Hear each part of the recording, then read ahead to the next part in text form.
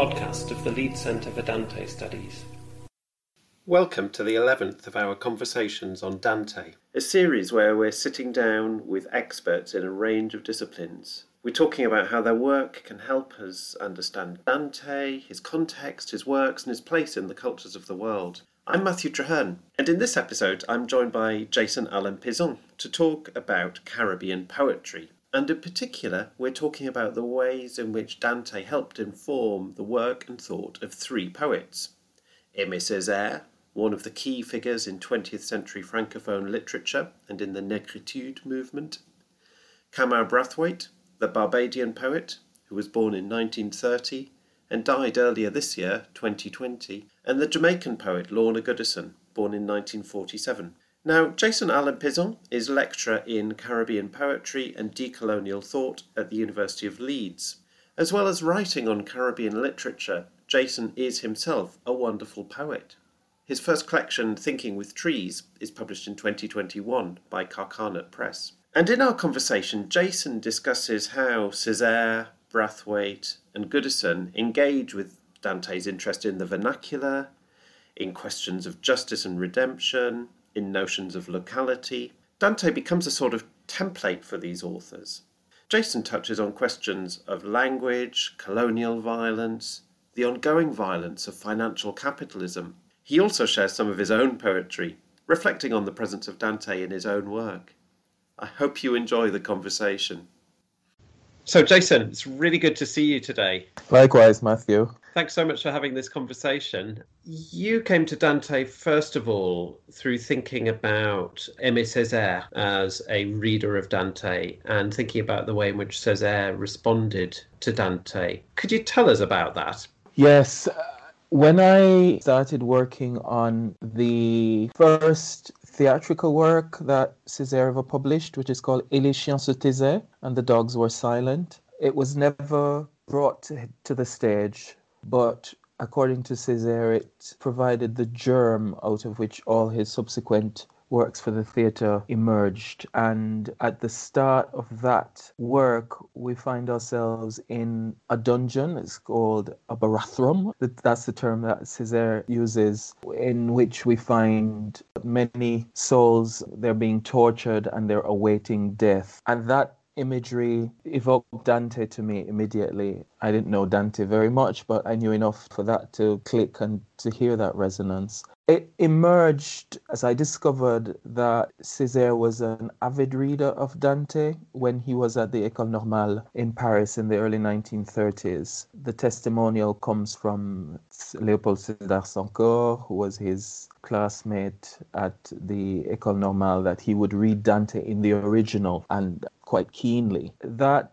got me thinking, how much did the comedy influence this particular mythical and an epic text, which he began about the Haitian Revolution and Toussaint Louverture, and eventually transformed into a more general, evocative drama about slavery and liberation. And it involves a murder at the hands of an enslaved man who murders his master and wrests his freedom back from the people who keep him captive, and he must undergo punishment for this.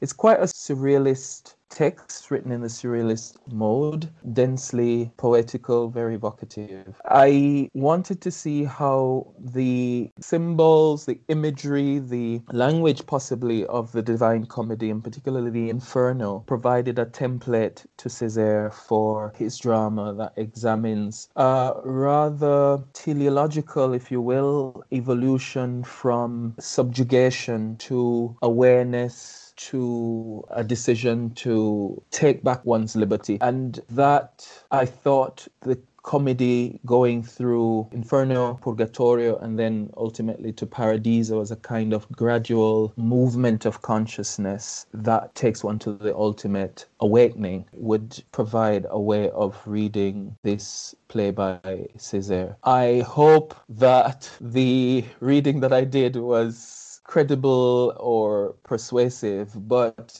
at the very least, that initial interest took me deeper into Dante's comedy, and particularly to think about how the Inferno as a space and the journey of the pilgrim from a sort of lesser awareness of self to a greater awareness of self and to, shall we say, to the light, to truth, offers a mirror of the African diaspora experience, which, as you know, starts out with the harrowing experience of slavery. Dennis Looney, the American scholar, has a book that talks about how African diaspora creatives have used Dante's Divine Comedy as a metaphor for the African diaspora experience. And it seemed to me that nothing had been written, as far as I'm aware, on the Caribbean context and other African diaspora contexts outside of the United States, despite the fact that it seemed clear that the potential for that did exist. So my work took off in that direction, and I eventually became interested in looking at Kamau Brathwaite, the foremost Caribbean poet from Barbados, who develops a theory of nation language and who alludes to Dante in his seminal text called History of the Voice. And I wanted to look more deeply into that. And then Lorna Goodison came to my attention when I ordered her collected poems published by Carcanet Press and realized that she had done some rewritings of a couple of cantos from the Inferno. And so I thought there was something interesting here. So these poets, Brathwaite and Goodison, could you tell us a bit about when they're writing, where they're writing? Of course. So Kamau Brathwaite starts writing, if my memory serves me right, in the 1960s. And the text that perhaps people will remember most from Kamau is his trilogy called The Arrivants, a New World Trilogy, which was published by Oxford University Press in 1967. And it's an epic work about the Caribbean experience.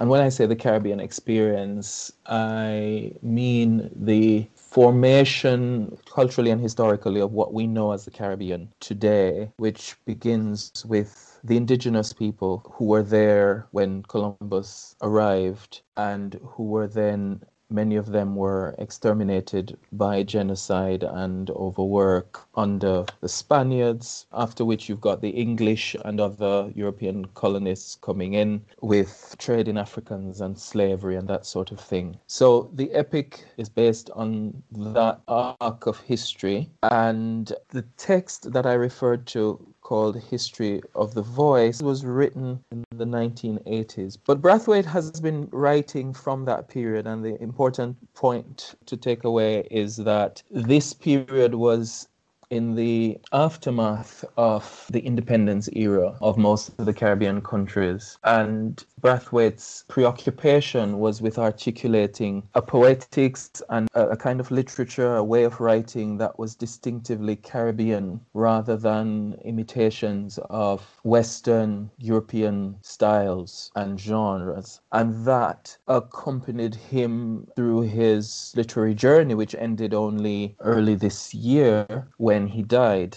So that's Kamau Brathwaite.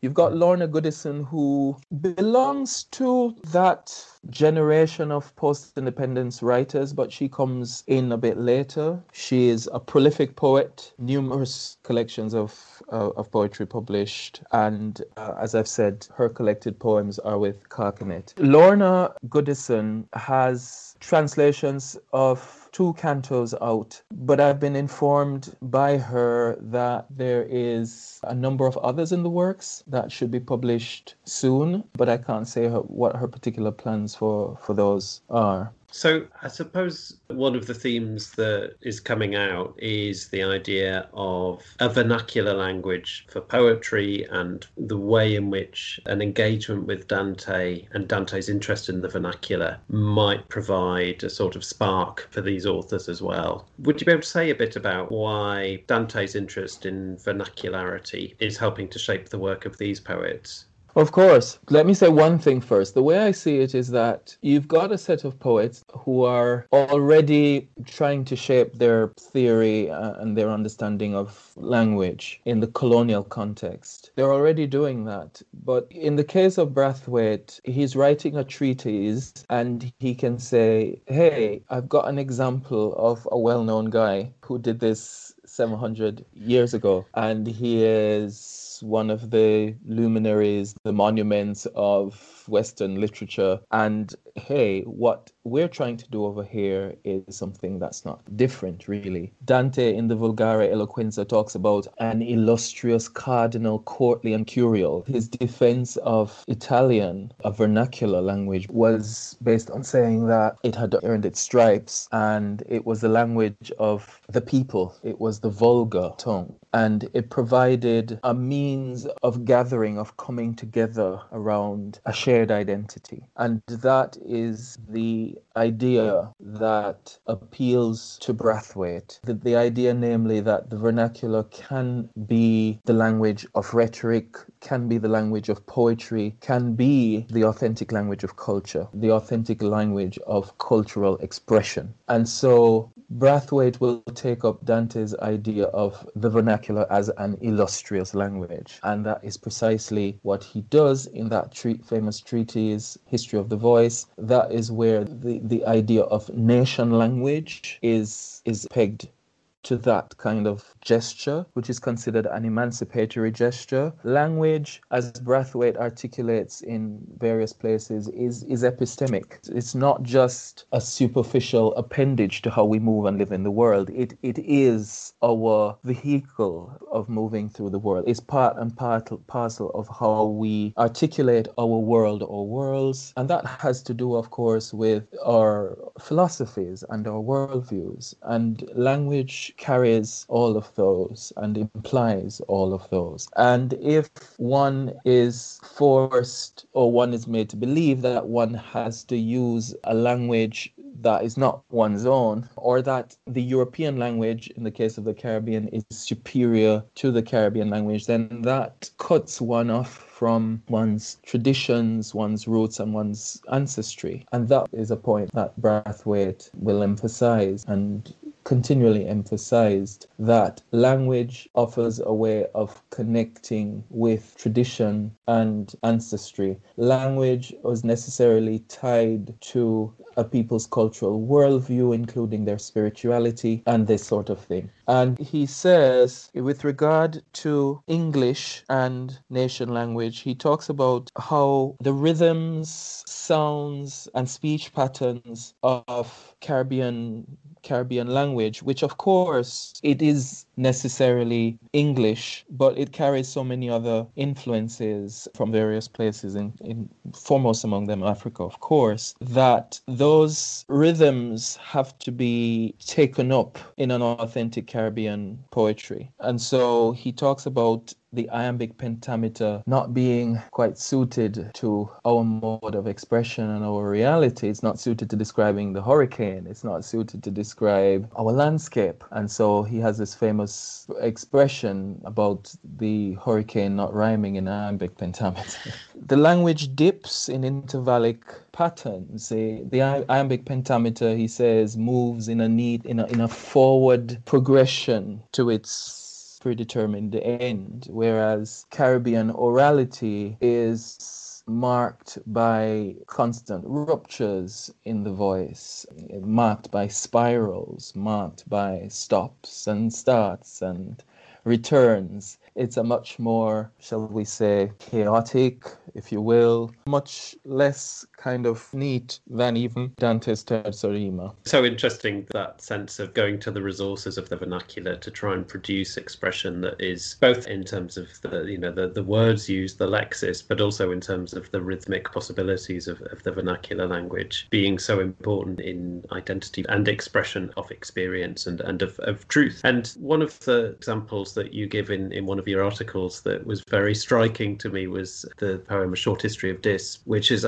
clearly, packed with Dantean references, allusions, picking up in a really interesting way questions of justice as they are treated in the Inferno, justice in the context of, I suppose, violence against God in particular, but then bringing it into a very different context and using those themes as a way to explore questions to do with colonial violence and the violence of the city. Could you say a bit about what he's doing with that work and why you think Dante was such an inspiration or such an important source for him with it? Of course. Now, that poem that you referred to is from a collection called Trenchstone Rock, which was published in the 1990s, 1994 to be precise. And the poem that refers specifically to the Inferno is Short History of Dis, the reference to the city of hell. That is unmistakable there. But the entire collection is permeated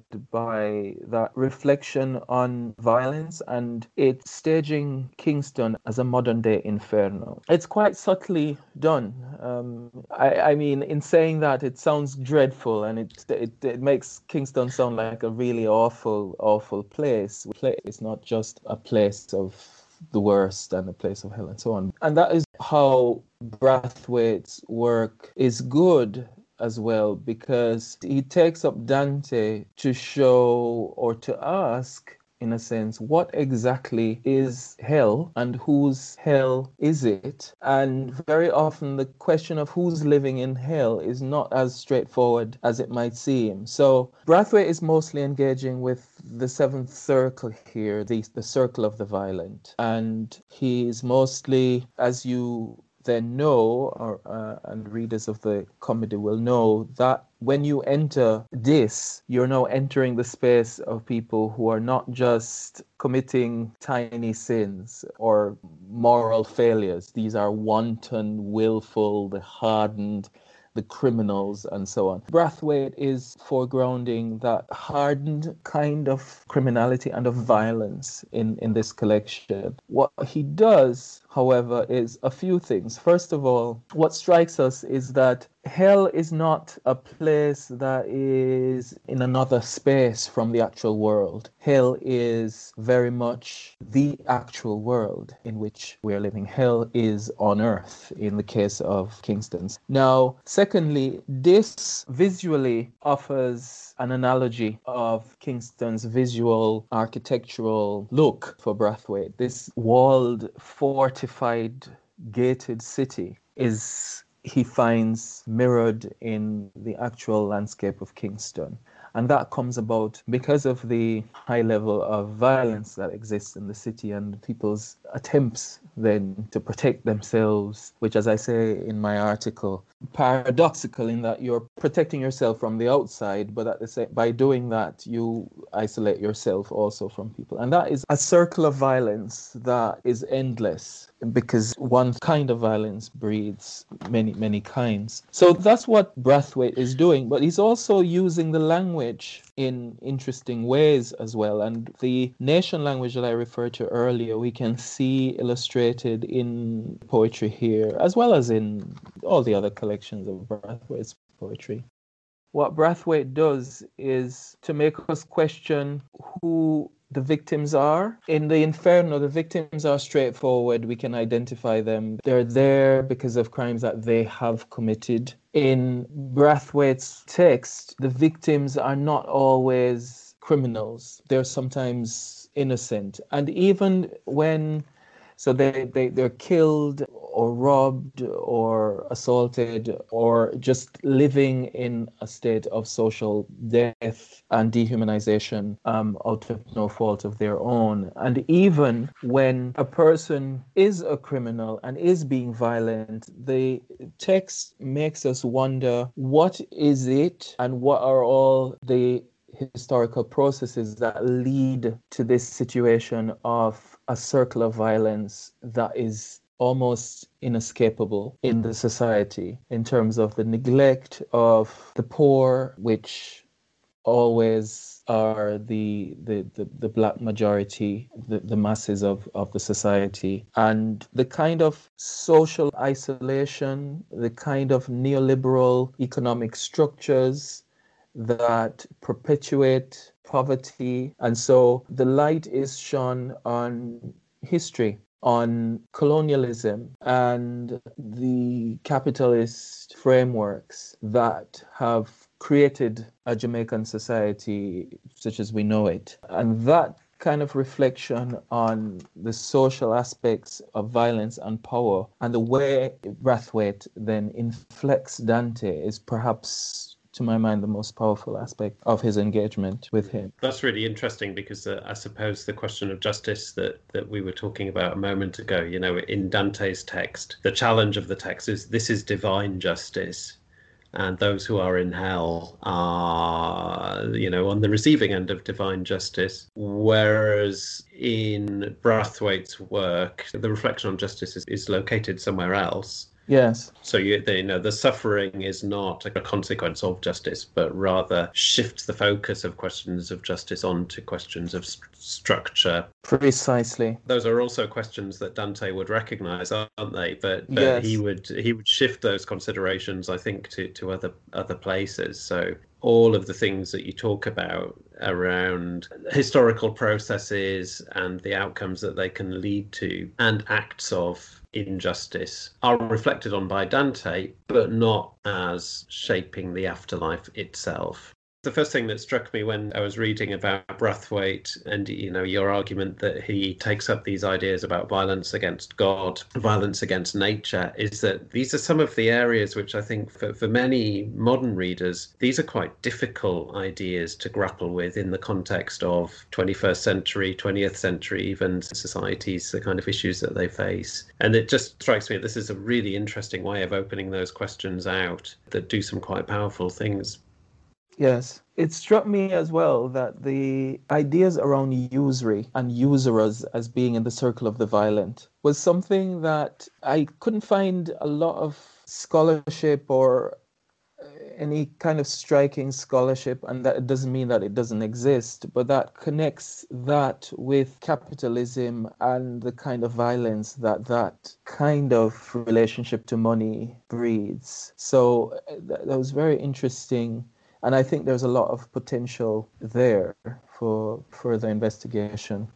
What do you think? My sense of it is that Dante's writing at a time when money is being reinvented in many fundamental ways. And certainly the financial sector is emerging in ways which are very transformative of society and of the economy, but also present all sorts of cultural challenges, whether it's on the level of thinking about usury, which is the kind of the obvious thing, but also in terms of the sort of disruption that these newly powerful kind of financial cycles were bringing in, but also questions of credit, questions of insurance, even risk, time, how we conceptualize time through money, the relationship between human activity and the natural world as being reshaped. I'd love to talk more about in the context of Brathwaite. And the relation of all of those things to violence and how those processes are become invisibilized, so that they are thought about as things that are just happening far away from us, but they're happening directly as a result of things that are going on around us, or even sometimes things that we are involved in. So it's very interesting. Yeah. So if we turn now to Lorna Goodison, her engagement with Dante is emerging through a number of Creole translations of cantos of the comedy, as you mentioned. Could you say something about how she's engaging with Dante through her translations? These translations are fascinating in the way they make you imagine Dante, the person, differently. One thing I might do is read a few stanzas of her translation of Canto 15, for instance, Brunetto Latini, or of Canto 1. But what will strike the reader is the use of a Jamaican vernacular in her translations, the use of Jamaican terms, of course, vocabulary and expressions immediately begin to create a different kind of rhythm, just on account of the language, just on account of the sounds. So it's very much a patois translation. In some places more than others, but the patois is running through these. In Canto 1, there's a funny aspect of Canto 1 in the sense that her Virgil figure is none other than the poet Derek Walcott, who at the time she wrote this was still alive. So it was it was quite interesting to see that she was mythologizing herself and mythologizing this figure who was supposed to be dead in the canto itself, but he's very much still alive. So that was quite funny, I found. But I'll read a snippet so you get a feel of the sound of these. So Canto 1, Dante's Inferno, for Derek Walcott. Halfway through the journey of my life, I come to find myself in a wild, rocky place, for to tell you the truth, my feet had strayed. Tongue cannot tell how this place was hard. Just to talk of it make me frighten all over again. Bitter, barren, only death itself could be worse. But the price I paid for my survival is this. I am now muss and bone to tell you of the good that I found down there. Well, ma'am, well, sir. How I reached down there it is hard to tell, but my mind was mixed up, contrary, divided, and I slide away from the right path, so that I find myself at the foot of a mountain, at the end of a stony valley, where what I saw nearly caused my heart to attack me in my chest. I look up, and to see the shoulder of the mountain burnished with early morning sunbeams that guide the pure in heart as they go along their way. And when I see this, my fear was dampened a bit, so that the panic that had pitched and tossed me the night before, tossed me to my core, abated. It goes on to talk about when lo and behold on the side of the mountain a leopardess partner. So it's not a leopard as in Dante's text, so she kind of inverts. It's a leopardess and there's an inversion that happens there. A leopardess partner, her foot light, it's swift, her skin like white domino spotted with black ink. She was shuffling there, staring straight into my face. Blocked? She tried to block my every step, so all I could do was faint and move sideways. It was just before day, remember now. The morning sun was rising. It says that you get that orality, remember now. The morning sun was rising up to take its place among the late staying stars that surrounded love divine, whose hand connected the great lights and set them on high to shine. Before day hours, the soft doctor breeze that caused me to feel hopeful that I could conquer the ferocious fanged spotted beast. But that hope was to prove weak, not strong enough to overcome my fear. And we get to the point when she addresses the Virgil character, which as I said is Walcott. And I just read you that section. And when I saw him in that terrible place, I cried out, "Help me, do, pity me, whoever you may be, whether living man or a mapin duppy, do help me." He answered me, "I am not a man, though once I was. I come from good parents. My father was an artist, my mother a school teacher. I was born after Victoria sat long upon her throne. I was one of the first at the College of Mona. I am a poet, painter, and playwright, founder of the finest band of thespians ever collected in the Caribbean.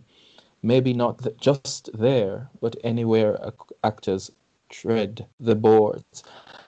Walcott, who's a Virgil figure, goes on to tell the Pilgrim Goodison about certain acts of post-colonial justice that need to be accomplished and how they will be, and it's perhaps utopian in a way, which is not surprising to me, but it's just interesting to see how then everything has its correspondence. Dante has his correspondence in a Caribbean world. It's a patois speaking woman. Virgil has his correspondence in a Caribbean world, which is the eminent poet Derek Walcott, who is like Virgin, a father of other poets. The language of surprise, of astonishment, has its correspondence in Caribbean orality and the Caribbean vernacular expressions that express or surprise and astonishment. Do not kill me, do, like this sort of language. The modes of address, the apostrophe,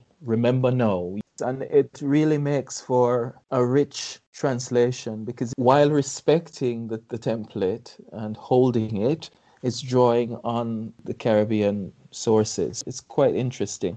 And I'm really looking forward to the others that she will be publishing. Goodison is doing this out of a commission, actually, because she's been commissioned by London South Bank Centre, along with a number of other poets and writers, I gather, to write these. I don't know how open-ended the commission was, but it was to celebrate the 700th anniversary of his death, and she's responding to that. Well, look, just hearing you read that makes me want to read more of those translations because, well, they're not translations, are they? They're something other than that. But rewrite. What is so important, I think, to Dante is that sense of the local and the particular. To have that sense of not just the locality of the place, even the movement away from a dark wood to a kind of rocky terrain just immediately kind of takes you into a locality which is particular. But as you say, the rhythm of the language, the kind of switch into a more oral mode which you get there, just feels very true to Dante. Whilst, as you say, seeing his text as a template. And of course, I'm sure we could have a very long and interesting conversation about Derek Walcott as Virgil and, the presence of Walcott in Caribbean poetry and so on. And of course, Walcott himself is a great reader of Dante, so much richness there. The other translation or rewriting that Goodison has published to date is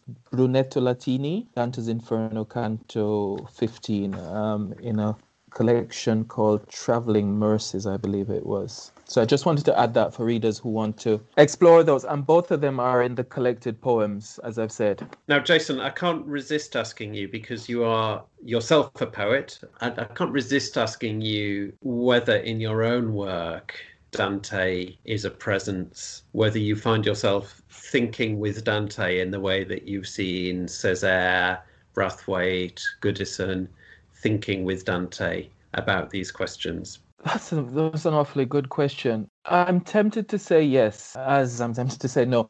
No, in the sense that I personally don't think that Dante comes out overtly in my work. But there was quite a period there where I strove to use Dante. In fact, a long narrative poem that I published called Undad Elegy in Callaloo, the 40th, volume 40, number 2 of Callaloo, started out using Dante as a template, actually, and the journey of the pilgrim. It involved some movement into the underworld, where I looked at a certain trajectory, as certain experiences in Europe as a kind of journey to the underworld in search of the Father. The poem itself is a poem about the search of the Father and how fatherhood becomes conflated in the poet's experience, my experience, with all sorts of things, post-colonial neglect. So the absent father becomes a kind of figure for all sorts of post-colonial issues, a kind of post-colonial condition. And at the most basic level, absentee fatherhood is a big problem in Jamaica, around which a lot of problems, including systemic poverty, swirl. And I thought that there was like a lineage of that. So that underworld or underground journey is how my poem started. But there might be a few resonances. Smile of leeches, perfect circle of pain. I see a woman's lips, the eagerness in her eyes. We descend stairs of stone. Praise God, the woman I had kissed in the middle of the street is here underground. Glory and praise, the woman I had kissed in the north is here in the south. And yes, I'm going back to seek my own, a shard in my palm that makes me bleed. I pain, douleur. The oozing, the oohing of the ooh and the ah of the grinding sound of pain is a winding, whining word.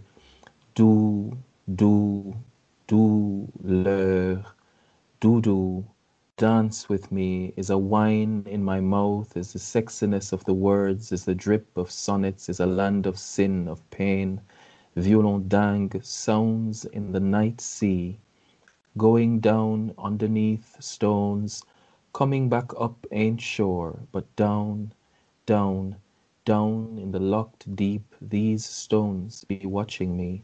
The neon lights, the thirst of skin on skin, smell of hunger, regret, and so on. It's the lot of influences there, but there's there's certainly Brathwaite's influence, I think, on my work as a poet, that authorization of orality, of sound as some kind of way of connecting embodied experience with poetry. And where Dante's influence might, some residual influence of Dante might persist in the poem, is the persistent presence of underworld, underground spaces. For example, at nights in the Cafette École Normale Supérieure, her hair dancing over faces like flames. Come to me, the whole of you, all of you, come, let me fill you with my desire. I'm hungry for talk, I am a stranger. We smile fake, scream fake, dance fake. The body's gorgeous, the body's white, marble statues in a Miss Story book, white body of my learning. Yes, come now, you and I, be my Desdemona on stage in the cafette. Let us dance all night under the light. Your hair of snakes will worm and knot us together. No light, no air. The music is my body on yours. I think that residual influence of Inferno comes out there. Absolutely magnificent to hear that. And certainly all of the things that you've been talking about around vernacularity as an embodied language, as a language that speaks to experience, but also speaks to some of the hardest, biggest questions. Clearly, that's just wonderful poetry in its own right, but also Dante, among others, as part of your own dialogue as a poet. Really wonderful to hear. Thank you for sharing that. Just thank you for the conversation. It's been such a pleasure. The conversation has been a pleasure as well. Likewise, Matthew. Thanks for that. I hope you enjoyed our conversation. I found it absolutely fascinating talking to Jason, hearing how Césaire, Brathwaite, Goodison, and indeed Jason himself found Dante a valuable interlocutor. As well as being encouraged to read more of Césaire, Brathwaite, and Goodison, I'm also eagerly looking forward to reading Jason's first collection of poetry, Thinking with Trees, which is coming out in 2021 with Carcana Press. We've got more conversations on Dante coming up shortly, so look out for those.